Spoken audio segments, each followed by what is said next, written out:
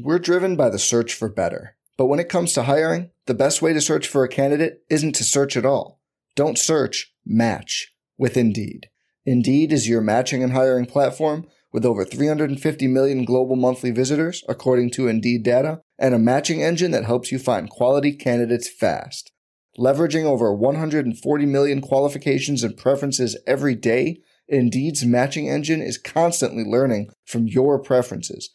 Join more than 3.5 million businesses worldwide that use Indeed to hire great talent fast. And listeners of this show will get a $75 sponsored job credit to get your jobs more visibility at Indeed.com/Blue Wire. Just go to Indeed.com/Blue Wire right now and support our show by saying you heard about Indeed on this podcast.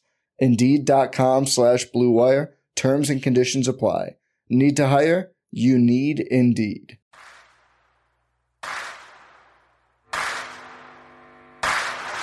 You're listening to Setting the Pace, your go-to Pacers podcast with Alex Golden and Michael Facci.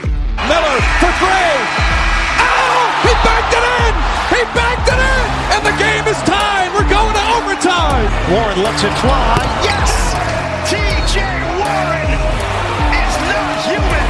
Ranger catches, shoots for three to win it. He hits it. Go. Brogdon for three. Got it. O'Neal drives on Yao. Puts it in. Duarte 4-3. Boom, baby. Anthony attacks. Hibbert denies him at the rim. Karis LeVert, people don't realize how good he really is. LeVert, skies high for the jam. Stevenson passes into Sabonis for the basket. Jackson turns, fires, and hits. Oh, wow! Turner bringing that smoke. Flips it to the big fella, fake shoots, and hits! What's up, everybody? This is Dwayne Washington Jr., and you're listening to Setting the Pace. What is going on, everybody? Welcome back to another episode of Setting the Pace. Want to give a big shout out to Travis Rigney for the incredible new Setting the Pace intro. Facci, what did you think of that new instrumental musical intro that we've got? Absolutely love it. Gets you just upbeat and excited for Pacer basketball. I mean, I thought that really kicks off the episode in a positive note. Yeah, and so to be honest, I've been looking for an intro song for the longest time for us. Had some ones that I kind of liked, but nothing that really felt like this is it. So I reached out to my buddy. He's a professional writer, professional musician, and he came up with that. So I was really, really excited about that once I got it back. But we are here to talk about Pacers basketball. We're going to have Kevin Bowen on in the second segment, and we're going to discuss if the Pacers made a mistake by not moving one of the bigs this offseason. But before we get to that, we've got some pretty bad news. Edmund Sumner looks like he's going to be out for a significant amount of time. Facci, what's going on with Edmund Sumner? Alex, a torn Achilles was reported in practice. Achilles, in my opinion, is the worst injury that you can experience in sports. It's something that outside of what Kevin Durant did last year, I mean, I've truly not seen someone bounce back and truly, take their game to the next level following an Achilles tear.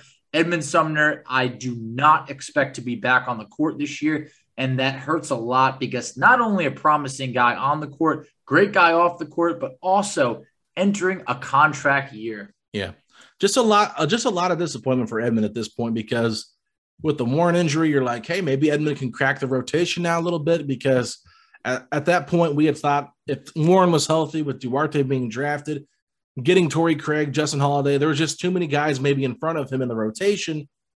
So with the Warren injury, you thought, oh, maybe he could get a chance to crack the rotation. And now with this news, probably going to miss the rest of the season. There's a lot of things to look at here.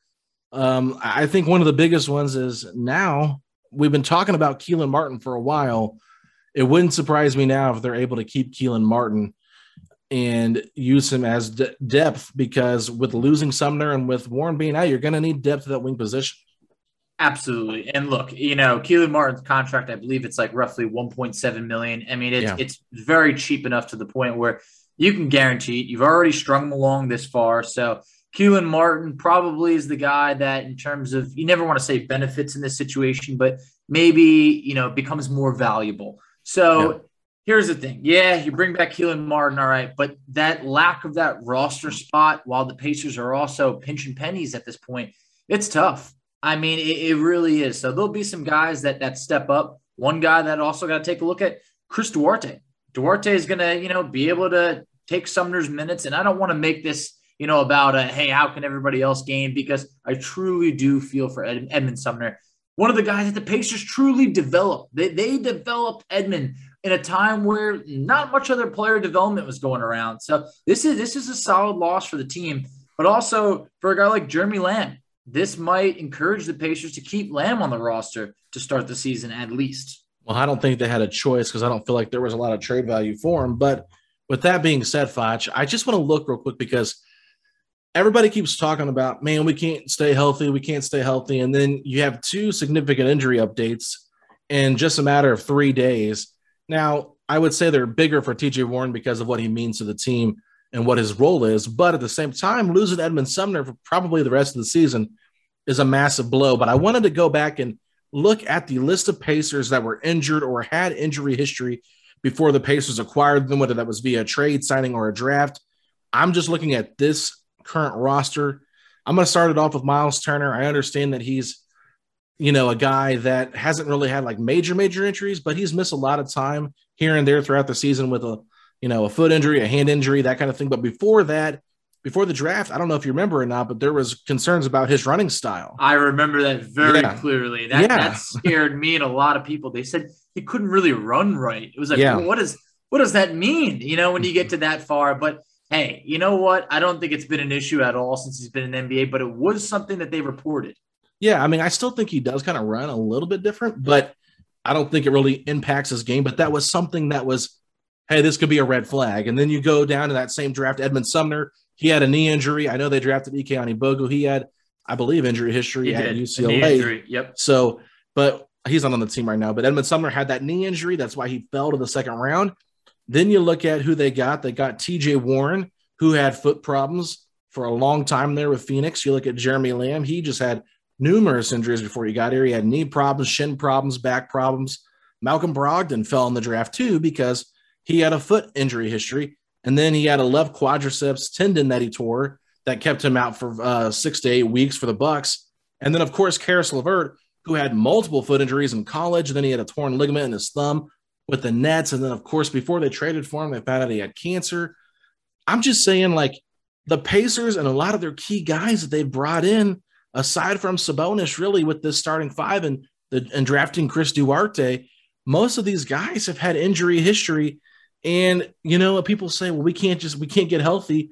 And that's what the front office keeps using as an excuse, I should say, to why this team might not, be able to reach their potential. But I think more so it's because of that problem. It's a very valid point. And that's where the Pacers are trying to think outside the box to take those gambles on the players like TJ Warrens and maybe the Malcolm Brogdons that other teams have not wanted to fully commit to and hope that it pays off. And in some instances, it has. In some, it is becoming alarming because when you have an injury history, I mean, there's always that there's certain guys that, you can't put your finger on it, but there's certain guys that are more prone to injuries than others. And unfortunately, the Pacers are racking up those guys. They really are. And it's just really unfortunate. Once again, a guy like Edmund Sumner, I truly fear for because this is a guy that was really heading towards his first solid payday.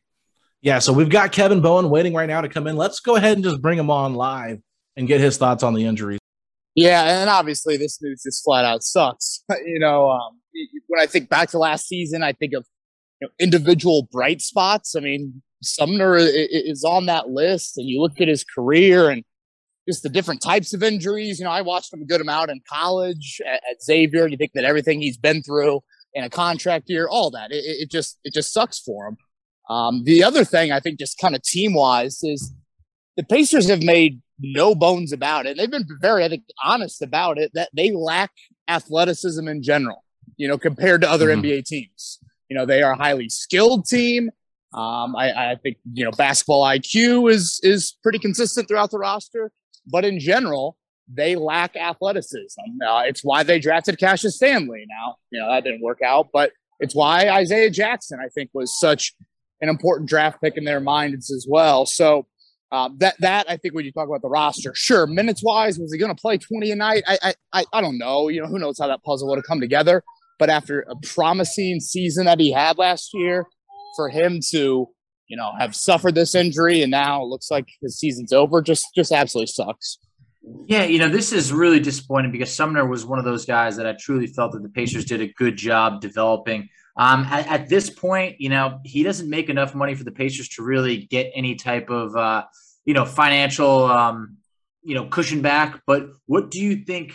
Do you think maybe Sumner might have played his last game as a Pacer? Yeah, I mean, that's obviously certainly part of the storylines, when he is in a contract year and you think about the injury history that he's had. I think that's a very real question. From a sentimental standpoint, you'd love to give him another chance. And like I said, not only was he a bright spot last year, I just felt like, although the jump shot makes me cringe every time I see it, it went in at a lot. It got better. Yeah, it definitely got better, and it went in at a lot higher rate. So I would like to see him back, but you can't bring him back with any sort of, hey, he can be the eighth guy. You probably bring him back and say, compete for a roster spot. And that's just the issue when you have the injury history that he's had. And, that's the bigger storyline that I'm sure we'll get into a little bit later. But that's just kind of the unfortunate nature with, really so many guards and wings on this roster. Yeah. And before you came on, I was telling Facci in our opening segment, I was really just bringing back the comments that we hear, the Pacers, they're always injured. And if you look at the list of Pacers that were injured or had injury history before the Pacers acquired or drafted them, and I'm specifically looking just at this current roster, you go back to draft night with Miles Turner with the awkward running style that scared several teams off. Edmund Sumner, you mentioned his knee. TJ Warren had foot problems like crazy. And Phoenix, Jeremy Lamb, he's had numerous minor injuries with his knee, his shin, and his back. Malcolm Brogdon, the reason he dropped in the draft was because of foot injuries. And then he suffered a left quadriceps tendon tear that he had with the Bucks. And then, of course, Karis LeVert, he had the numerous foot injuries in college. He had a torn ligament in his thumb. And then, of course, they found the cancer before we acquired him via trade. So the Pacers really, if you look at that, that's like 4 of their 5 starters. And Lamb at the time was supposed to be the 6th man when they got him. Sumner was a gamble in the second round. But that is a lot of guys that you're counting on with a good amount of injury history. Yeah, and I'll be honest, I didn't realize the list was that long. When you started rattling off names, I was kind of like, oh yeah. It really comes back to my biggest issue with how the Pacers approached this offseason. When I was surprised, frankly, how many people, not just colleagues of mine, but even there were, I think a chunk of the fan base. I'm not sure where exactly you guys sat. I know we talked late in the year, maybe it was early offseason, I kind of forget, but the run it back theme was just so much more popular than I thought. And I'm like, you can't sit here and say, run it back. We got to see this team healthy. And I'm like, no. This team will not be healthy with how it is currently constructed. There's too many guys. And again, to your point, Alex, I didn't realize it was that many guys, but there's too many pieces that dating back to their collegiate careers, they have had this long injury history. And it's a reason why Phoenix and Milwaukee said, all right, TJ Warren, all right, Malcolm Brogdon, you've shown promise, but we just feel like that we need to move in a different direction. It's why Sumner, obviously, a big reason why he fell to the second round. And then you mentioned some other names as well. And I just strongly disagreed with that. And that's why I've been a proponent of saying, all right, in a guard wing driven league, can you move one of the bigs and get a young-ish type guy in the backcourt or on the wing that obviously you hope has a better track record from a health standpoint. He's not going to be a instant all-star, but can he be a piece that grows into a starter for you? Because the whole idea to me of running it back, this team will be healthy, it's wishful thinking, and it's not how you run an NBA franchise at all. And I blame Kevin Pritchard a lot, really, for deciding that was the path best utilized for this offseason. Man, wishful thinking is probably the correct term here, because I don't want to say this is the straw that broke the camel's back, but between the Sumner and TJ Warren back-to-back day injuries really just feels like, this team is never going to be healthy. And I don't want to say that it forces their hand to make a move, but taking human, aspects out of it, who do you think benefits the most from Sumner losing his minutes here? Yeah, that's a great question. Sorry, I apologize for the semi in the background. If you can hear it, I didn't realize semis it's just moved around. Rosie's just making her setting the pace debut. It's all right. Yeah, and I know Rosie. You can probably hear her babbling a little bit, but hopefully the passy will stay in her mouth. The guy that benefits the most, I think, is Duarte. But I will get back to something I said earlier about Sumner. There's no one like him on the roster, and I don't want to act like Edmund Sumner is, whatever, perennial all-star. But again, when you watch the Pacers play last season, I think it's specifically that West Coast trip. I think the first one, maybe right when, Victor was, I don't know, was he hurt or traded during that West Coast trip? I kind of forget. But basically, you had Sumner. Yeah, you had Sumner in the starting lineup for some big games out there. And, he just brings a pace and athleticism that no one else really replicates on this roster, frankly. And so I think that is what you're going to miss. And I don't see anybody any sort of plug and play. Whereas, if you were to lose, I don't know, like a Justin Holiday, Doug McDermott, do they do similar things? Yes. I just don't think there's somebody like that for Sumner. Now, again, to the minute standpoint, I think Duarte is a guy that benefits, honestly, from both of these things. Could you play TJ McConnell a little bit more, with a guy like Malcolm Brogdon? I don't know where Sumner exactly was going to be in the puzzle.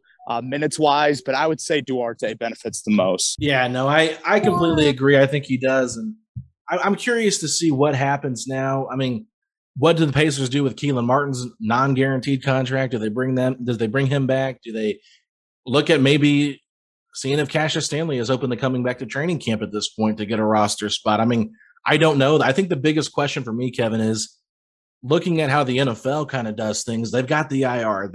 They're able to put guys on that list and, not have it count against their roster spots. But the NBA is different. I know they can do injury exception type things where they can maybe get some salary for somebody that went down with an injury, but I'm sure it wouldn't be much with Edmund Sumner. So I'm not trying to be insensitive at all to the situation, but with him being on an expiring and for not very much money, if they want to keep that roster spot open and maybe bring somebody in, is there any chance you see them maybe cut him from the roster? Yeah, I mean, it's a fair question. It's the sad reality of where you're at right now. I mean, going back to the earlier point, I would like to think that there would be a way to kind of keep him around and, see if you can, man, this is a torn Achilles now that I think about it. I mean, this is a serious injury. And, it's the same thing I kind of thought about when Victor went down. When Victor went down, and we're talking about a guy that is, 6'4" on a good day, doesn't shoot the three, anywhere close to whatever, 45% or, 45% is a huge number, but what I'm saying, consistently high 30s. He's not, a premier ball handler. And Victor needs his, freakish athletic ability to be the player that, he's been before in the league. Sumner, has he taken strides as a perimeter shooter? Yes, but we all see his ball handling. At times it's pretty darn erratic. So he's got to have that pop and that true, really explosive ability. So it's going to be a big look in the mirror moment. And honestly, I mean, knowing how the Pacers operate, I think they will give him another chance. At times, I feel like the moves the Pacers make are a little bit too sentimental. Again, it goes back to the wishful thinking. And at times, I just wish this franchise would look in the mirror a little bit more and make decisions that might not have this, hey, you know what? I put this roster together. It's going to work out. I think back to the trade deadline last year. I don't know what the offers would have been for Doug McDermott, but you can't tell me that you couldn't have moved him at the deadline last year for something. Especially when the Warren news was announced right around there as well. So, yeah, I don't, maybe one of the two-way contract guys benefits from this, but I would say that they keep Sumner, and I mean, I wouldn't be too opposed to it, but, granted that I'm falling into the sentimental trap, I guess, a little bit too. Hey, the Pacers do that. I mean, you got to wonder, did they actually think they were going to be able to bring back McDermott and McConnell? No one thought that was going to happen. So great point over there. for my last point as it relates to Sumner, does this make Jeremy Lamb more valuable to the Pacers, or is this still about trying to find a way to potentially get his contract off the books this year? Yeah, it's a great question. Something that Alex and I were DMing about earlier in the week when the Warren injury or the Warren rehab, when that press release was announced. Lamb, again, his injury history is there as well, and you can't ignore that. I feel like he will factor into some minutes because sooner or later you do just need some guys to play. It's just kind of a weird line of thinking of like, hey, we're going to play this guy to try and, get his trade value up when it's like, you have a Duarte sitting there. It's like, all right, are you going to sacrifice minutes from him? So I don't look at Jeremy Lamb and think that he's, a core piece moving forward. I also don't think he's like a bad, awful player by any means. When healthy, I think he brings something to you, but when you look at minutes right now, and this is just me going off the top of my head, let's say Warren, misses the first couple months, who knows what. Obviously, you're going to start Brogdon. I assume LeVert, the two bigs, Sabonis and Turner. We can debate. Let's just say it's Justin Holiday as the other wing. I look at a rotation then of McConnell, and correct me if I'm wrong, if I'm missing anybody, Duarte, Craig, Brissett, Goga. Does that sound like, I don't know, the first five off the bench? I don't. Yeah. Again, maybe. No, and then wherever Lamb fits in, I guess. So again, from a number standpoint, like I think you can get by. You're going to give some minutes to some other people, but it's just like you would have liked to, I think, given minutes to Sumner, to Duarte, obviously, if when he is healthy. When you get into training camp in the preseason and things like that, because those are guys that are younger, have shown more promise. And, in Sumner's case, I thought took a big step last season. Yeah, no, it's just a big bummer for Edmond. I think we're all, sad for him, devastated for him, because we thought, hey, this is a guy that even if he is the 11th man on the roster, 12th man on the roster, he still provided something of, importance to this team in terms of depth and in terms of what he could become.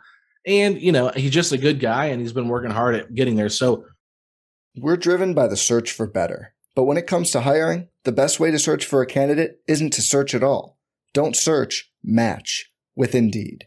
Indeed is your matching and hiring platform with over 350 million global monthly visitors, according to Indeed data, and a matching engine that helps you find quality candidates fast. Leveraging over 140 million qualifications and preferences every day, Indeed's matching engine is constantly learning from your preferences. Join more than 3.5 million businesses worldwide that use Indeed to hire great talent fast. And listeners of this show will get a $75 sponsored job credit to get your jobs more visibility at Indeed.com/Blue Wire.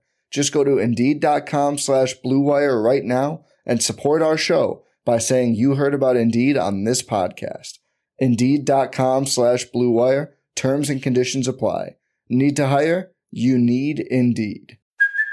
Hey, it's Kaylee Cuoco for Priceline. Ready to go to your happy place for a happy price? Well, why didn't you say so? Just download the Priceline app right now and save up to 60% on hotels. So whether it's Cousin Kevin's Kazoo Concert in Kansas City, go Kevin, or Becky's Bachelorette Bash in Bermuda, you never have to miss a trip ever again. So download the Priceline app today. Your savings are waiting. Go to your happy place for a happy price. Go to your happy price, Priceline. I want to transition now into the conversation that we had said we were going to talk about the most with you, KB, and that is, did the Pacers make a mistake by not trading one of the bigs? I'm going to leave the floor open for you to just dive right into that question. Yes. In short, that is my answer. And, I've tried to explain this on the morning show, and I know it can kind of be a little bit, and I'm glad and grateful you guys are having me on, because when you look at how this roster was constructed, or is constructed, I should say, if you're talking about assets on this team, you have a ton of assets invested in the center position, or, maybe even like, stretch four, whatever you want to call it.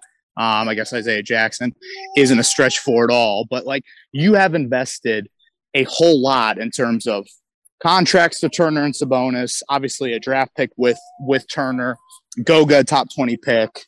Isaiah Jackson is, top 25 pick. You trade away Aaron Holiday and some other assets for him. Those are about 4 of your top, 10, 11 assets on your team.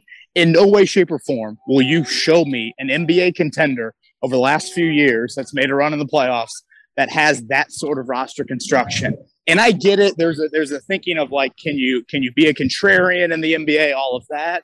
But at the same time, I just feel like it's a guard and wing league, and you aren't as talented nor healthy enough in the backcourt for that to be at the level that you need it to be, to be a team that's contending at the top of the Eastern Conference. So I think when you factor that in, and again, what you have on your team from a contract standpoint, a young player standpoint, I would have tried to move one of the bigs. I think, Warren, O'Shea Brissett, one of those guys can play the 4 for you. You have enough wings, and then can you go out there and find another guard to fit into the puzzle as well. Another thing is like, I feel like Duarte, obviously is he's 24, but like I was hoping that lottery pick would have been a new timeline guy. Could you find a guy at like 19 or 20 that if for some reason you really need to restart things, or it's not working out in 2 to 3 years, you've got a piece that's maybe 21, 22 years old, starting to enter his prime, whereas Duarte is going to be, 27, somewhere around then, and it's not going to be a guarantee at all that, he's going to be that definite piece for you for the next, 5 to 10 years, something like that. So, yes, I would have moved one of the bigs. KB, call me crazy, but I feel like the only team trying to do what we're doing with the double bigs is Cleveland right now. They're stockpiling bigs, and that's the last team I want to be in the same category as. So I just feel like something's got to change. But is it safe to say that Turner and Sabonis feel like the yin to the yang, where it's like if you could combine their strengths, you're looking at an unbelievable shot blocking, smooth passing, fantastic screen setting, 3-point shooting big, but just we're stuck in a spot where they both complement each other so well, but it's just so hard to maximize both of their potential in the lineup together.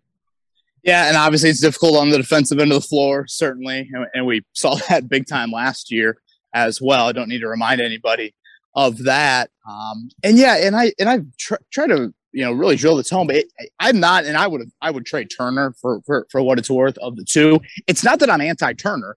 I just look at the skill sets that you have behind him and Goga and maybe a little bit of Jackson and think to myself, all right, those guys can give you something along the lines of what Turner has given you. Now it's 2 players that are going to have to combine to do that. But Sabonis is too unique for me, way too skilled. He's your best offensive player on the team. I think that's bar none with what he does from a screening standpoint, what he does from a passing standpoint, hockey assists, those sorts of things. Obviously, he can go get you a bucket in the post, started to shoot the 3 ball a little bit better last year, all of those things. So, when Kevin Pritchard first said a couple of years back, how do you be the contrarian? Part of me was like, wow, that's something that I think makes sense in that, okay, you're in a smallish market. Is this the opportunity for, again, everybody's going to yin and you're going to yang? Like it sounded okay. And then I watched it unfold, and I've seen how the NBA continues to operate and think to myself, how many times do you get to the finals and, Milwaukee's looking for every way that they can take Brook Lopez off the floor. And, other teams that, have these, bigs that give you, quality minutes during the regular season, they all of a sudden, it's okay. Can you find a PJ Tucker to play the 5? And, I go back to a game last year against Chicago late in the season, or I think somewhat late in the season. And it was like Thaddeus Young and Denzel Valentine, the biggest players on the floor for the Bulls. They got every loose ball, and they just kind of whipped you in the final few minutes and into overtime as well. And I just don't think rolling out the 2 bigs when you aren't talented enough in the backcourt. That's, I think, what we lose sight of is you don't have these dynamic guards really on either end of the floor to where you look at the backcourt wing situation here in Indiana and think, oh, wow, the Pacers have, perennial all-star guys there. You don't have that. You've got good players, but you just got too many good players, and you don't have enough great players in the right spots. It's kind of like, the NFL, and this is a big argument I think you see a lot of Colts fans make. It's, the Colts' two best players, arguably, play offensive guard and linebacker. That's great. They're great players, but, you look at Kansas City recently, and their best players are the quarterback and left tackle and pass catcher, and, those premium positions that, that's kind of how the league has been trending. So I think that's another reason to factor in as well. Yeah, and this was something I brought up with you when I was messaging you on Twitter the other day, was just when they drafted Goga Bitadze in 2019, to me it felt like it just diminished the value of both Miles and Domas, because now teams were looking at this roster saying, why did they draft another center? There was a lot of teams that were high on Goga. I think a lot of people anticipated him being drafted before 18. So, we always say go best talent available. But at this point, to me, Goga wasn't as ready as I think the Pacers maybe thought he was. So that's why they didn't move on as quick. They're trying to win while trying to develop, which is a very hard thing to do. We saw how McMillan really did a good job of kind of bringing Sabonis out after the first 6 minutes of the first quarter and then running him a lot with the second unit. And we saw how impactful Sabonis was with the second unit before he became a starter when Thad Young was still here. So personally, for me, when I look at this team, I think I kind of feel bad for all the big guys, because Goga's not getting an opportunity to play. Miles not really getting an opportunity to do much on offense besides be a guy that stretches the floor for the team. And then Sabonis on defense is having to play out of position. You're not really maximizing what these guys can do in a positive way, but you're kind of highlighting what they can do negatively. And I think there's been reports about a lot of teams wanting Turner, but I feel like because the value has diminished, where the Pacers might view a guy like Miles or a guy like Domas, other teams might not have that same viewpoint of him. I know that there was a rumor out there talking about Charlotte really wanting him. Well, I know the Pacers really like PJ Washington, but the Hornets were not willing to give up PJ Washington for Miles Turner straight up in a deal. So with that being said, you might think Miles Turner at this point in his career has proven more than PJ Washington, and he's a better player, especially with that Hornets roster really needing a modern day center. But I just feel like with everything that's happened prior to the last couple of seasons, we just have seen the value continue to diminish a little bit on these guys. Even though they're in their prime, they know the Pacers are, kind of have their hands tied, and they're not willing to offer more than what, they think they need to offer. Yeah, there's a couple points I want to hit on there. To your first one about Goga, in maintaining these two bigs, you are stunting the growth of Goga.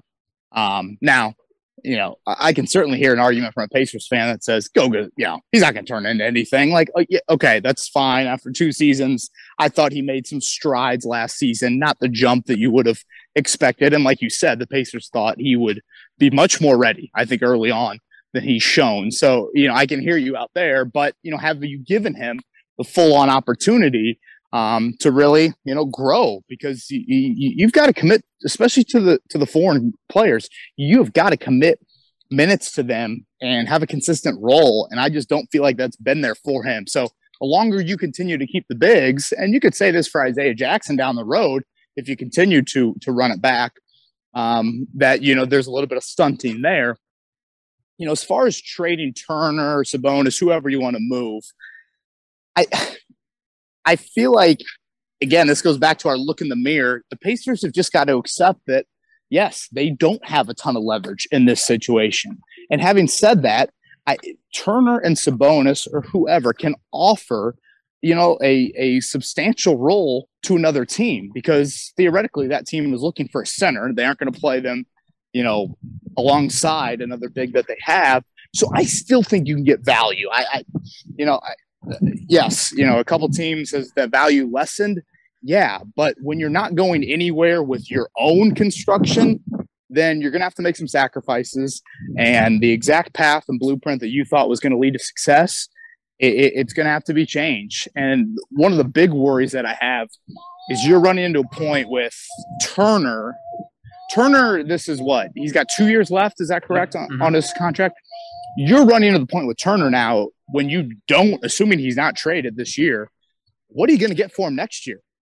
Like, because once you roll into a player on an expiring deal, we know where that leverage goes. It goes right out the window. So that, I think, is another worry, is you are almost too far into the deep end, and there's no turning back with this, because you just aren't. I don't see his trade value really increasing at all. I don't know. Maybe a desperate team at the deadline does something crazy, but still, I just don't see that.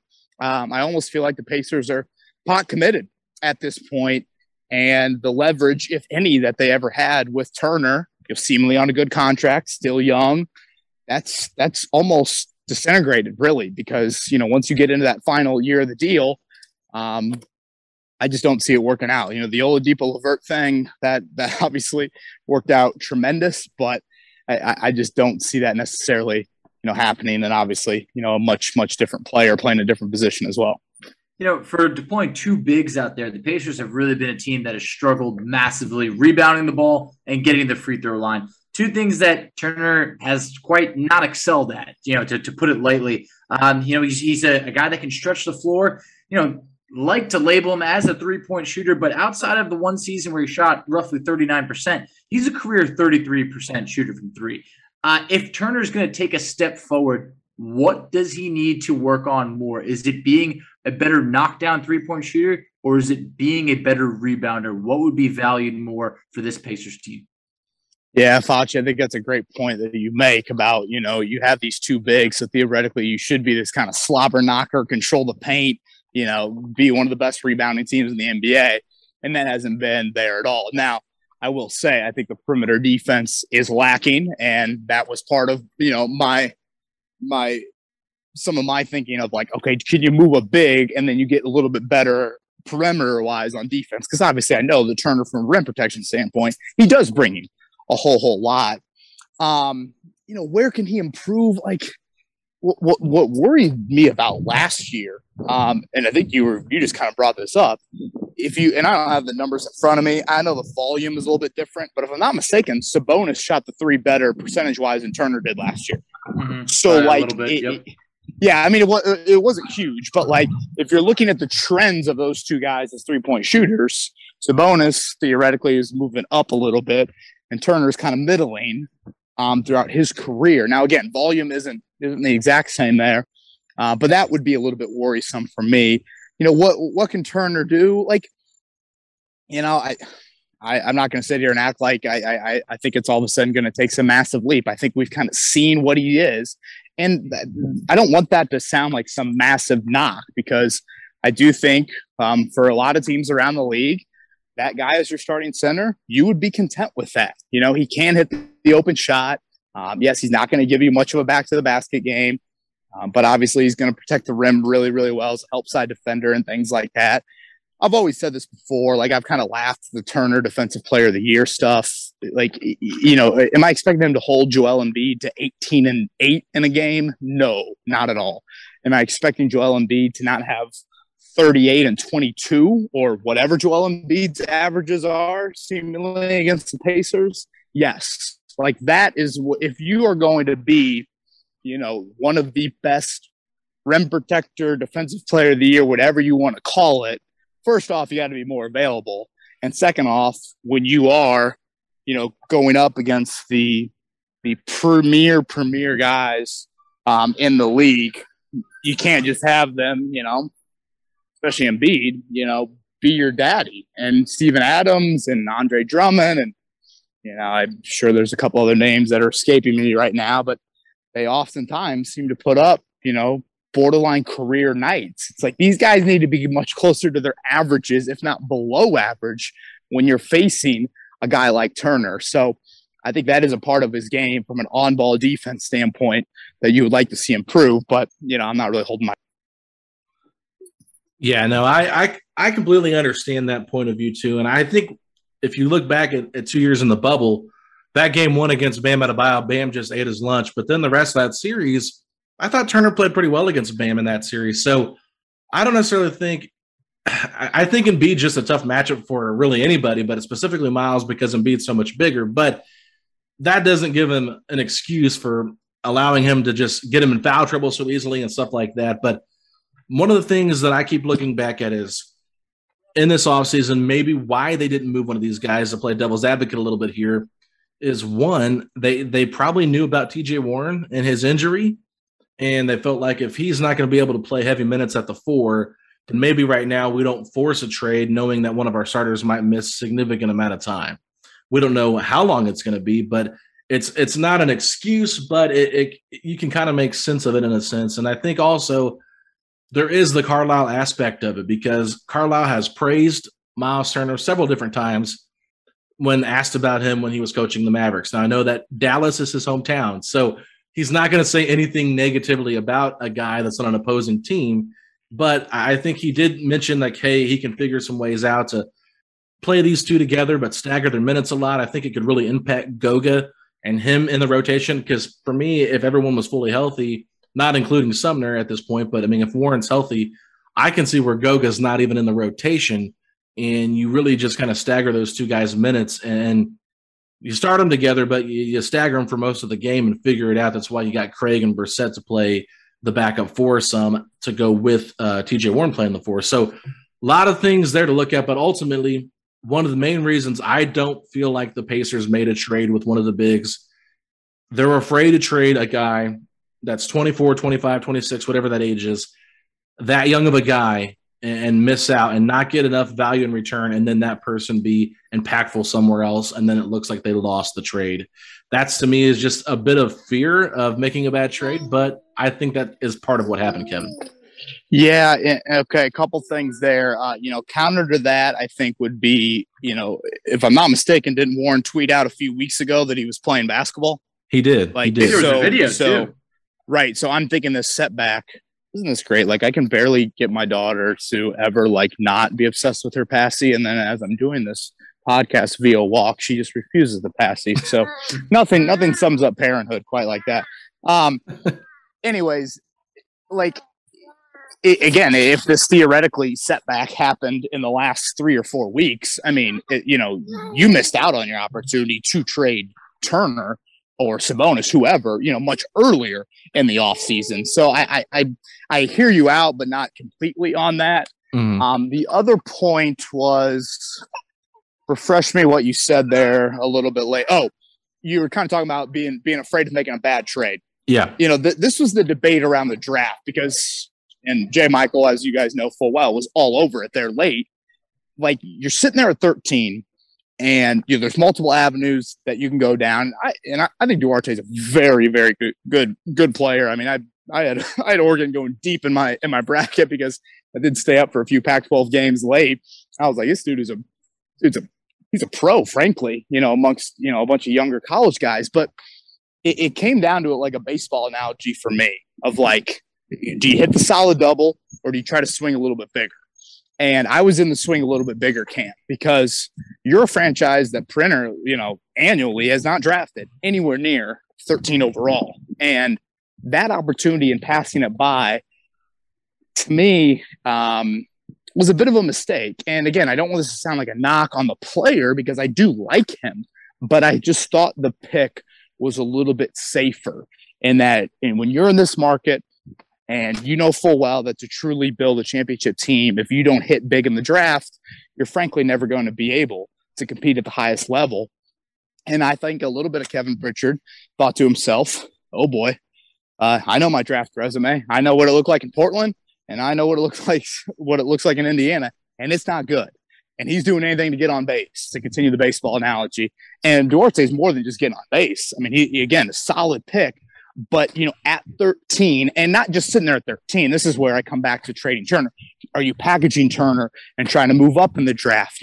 Could you have gotten as high as Suggs? You would have done probably a couple other things, certainly. Could you have gotten as high as, Davion Mitchell? Something like that, to where you get a little bit more of that splash. Obviously, Suggs would have been a big splash and would have been much younger than the other two guys. But that is another area where I just felt like that opportunity at 13, it's got to be viewed in a much, much bigger light than just, hey, let's find a guy that's, going to be a nice rotational player from day one and, hopefully be a starter for you for, X amount of years. To me, you've got to look at that and say, guys, scouts, whatever, we got to go find the next guy that's going to go on the side of our building. And I thought that was a missed opportunity. And well said, KB. And as we wrap up, tell everybody where they can find you on social media and all the great stuff you have going on.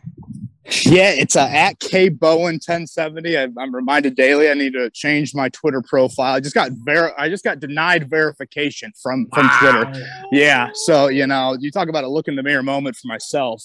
Not only will my daughter refuse to take the passy, Twitter will refuse to give me the blue check mark again. But KBowen1070 on Twitter, and then I'm hosting the Fan Morning Show from 7 to 10 a.m. So that's on 107.5 The Fan. And 93.5 here in Indianapolis. You can stream it via our app and via the website, and we're on YouTube as well. So, yeah, that's where I'm at. Absolutely love it. Can't thank you enough for coming on, and hope to chat soon. This episode is brought to you by Pepsi Wild Cherry. Pepsi Wild Cherry is bursting with delicious cherry flavor and a sweet, crisp taste that gives you more to go wild for. Getting wild may look different these days, but whether it's opting for a solo Friday binge watch or a big night out, everyone can indulge in their wild side with Pepsi Wild Cherry. Also available in Zero Sugar. So grab a Pepsi Wild Cherry and get wild. All right, I want to thank Kevin Bowen once again for coming on. I know this is football week, and I know a lot of you guys are staying up to watch that Thursday Night Football. So if you're listening to this Friday morning or on the weekend, hope you guys enjoy that football season is back, but have no fear. Basketball season is right around the corner, and we are going to continue to talk about this Pacers team as we get close to training camp. I believe this Monday, Facci, Brogdon and the rest of the veterans that are healthy are going to be back to get themselves ready 2 weeks prior to training camp. Hey, if you need some positive news, that is it. The Pacers are getting there. They're hitting it nice and early. I mean, that's exactly what you want to hear and see out of the team. Just unfortunately, it feels like we're losing our numbers by the day. So I'm excited just to see the guys back on the court, and any type of positive report, I think right now is much needed. Yeah, and in all seriousness, I think that me and Facci both want to express our condolences to Edmund Sumner for the injury that he sustained and going to miss most of the season, if not all of it. I know that we did have some tough conversations in there talking about, could the Pacers release him? What's going to happen with Edmund Sumner's future? Those are questions that we felt like we needed to discuss and answer based on how this team could shake up roster-wise and where we felt like Sumner was. But it does not take away from the fact that we are just absolutely devastated for Edmund Sumner, because we really, really like this guy as a person, like you said at the beginning, Facci, and as a player. We really see the upside in him. So we are devastated to hear the injury news, and sorry if anything sounded insensitive maybe in that first segment talking about different alternate routes I could go with him possibly missing the season. Yeah, I mean, hey, look, guys, this is we very much care about Edmund the person, also Edmund the player, and everything wrapped all in there. We are covering the team. So if anything sounded insensitive, hey, apologies, but that's our job to talk about what the impact of the injury is. So we wish him nothing but a speedy recovery. Get well soon, Edmund. Yeah, let's just hope that no more injuries happen up until training camp and the start of the season, because at this point, we've already gone down one starter more than likely for the start of the season, and then now a rotational guy or into the rotation kind of guy that really might have had an opportunity with Warren being out. So we'll see what happens here, Facci. Just hoping that there's positive vibes over at Bankers Life Fieldhouse. Nothing else happens, but I just keep thinking about when the Pacers made that trade for Karis LeVert. Kevin Pritchard said, we went ahead and went through with the deal. We feel like the injury gods are on our side, and it just has not panned out since he said that. It wasn't really panning out before that either, but that is in the back of my mind. I'm just hoping that maybe we will catch a break eventually.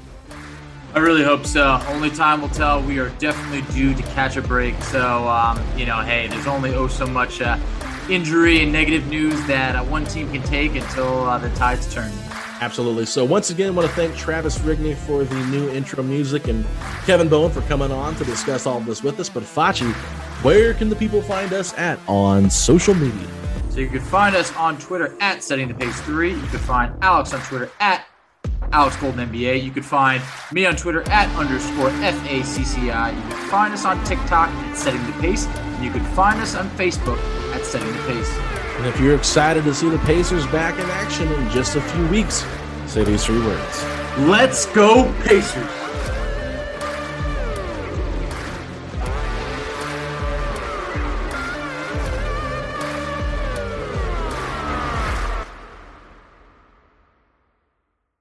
I'm Mark Chapman. Welcome to the Planet Premier League podcast. Each week, Cesc Fabregas, Nader Manua and myself talk all things Premier League. As a player, you don't have time to talk. No. You don't have time to make a plan. You just need to deal with wave after wave after wave. We watched Coach Carter and he said, afterwards, the game's just about doing this for your teammates. And I remember looking around halfway through the film and half the squad was asleep. Planet Premier League. Listen wherever you get your podcasts.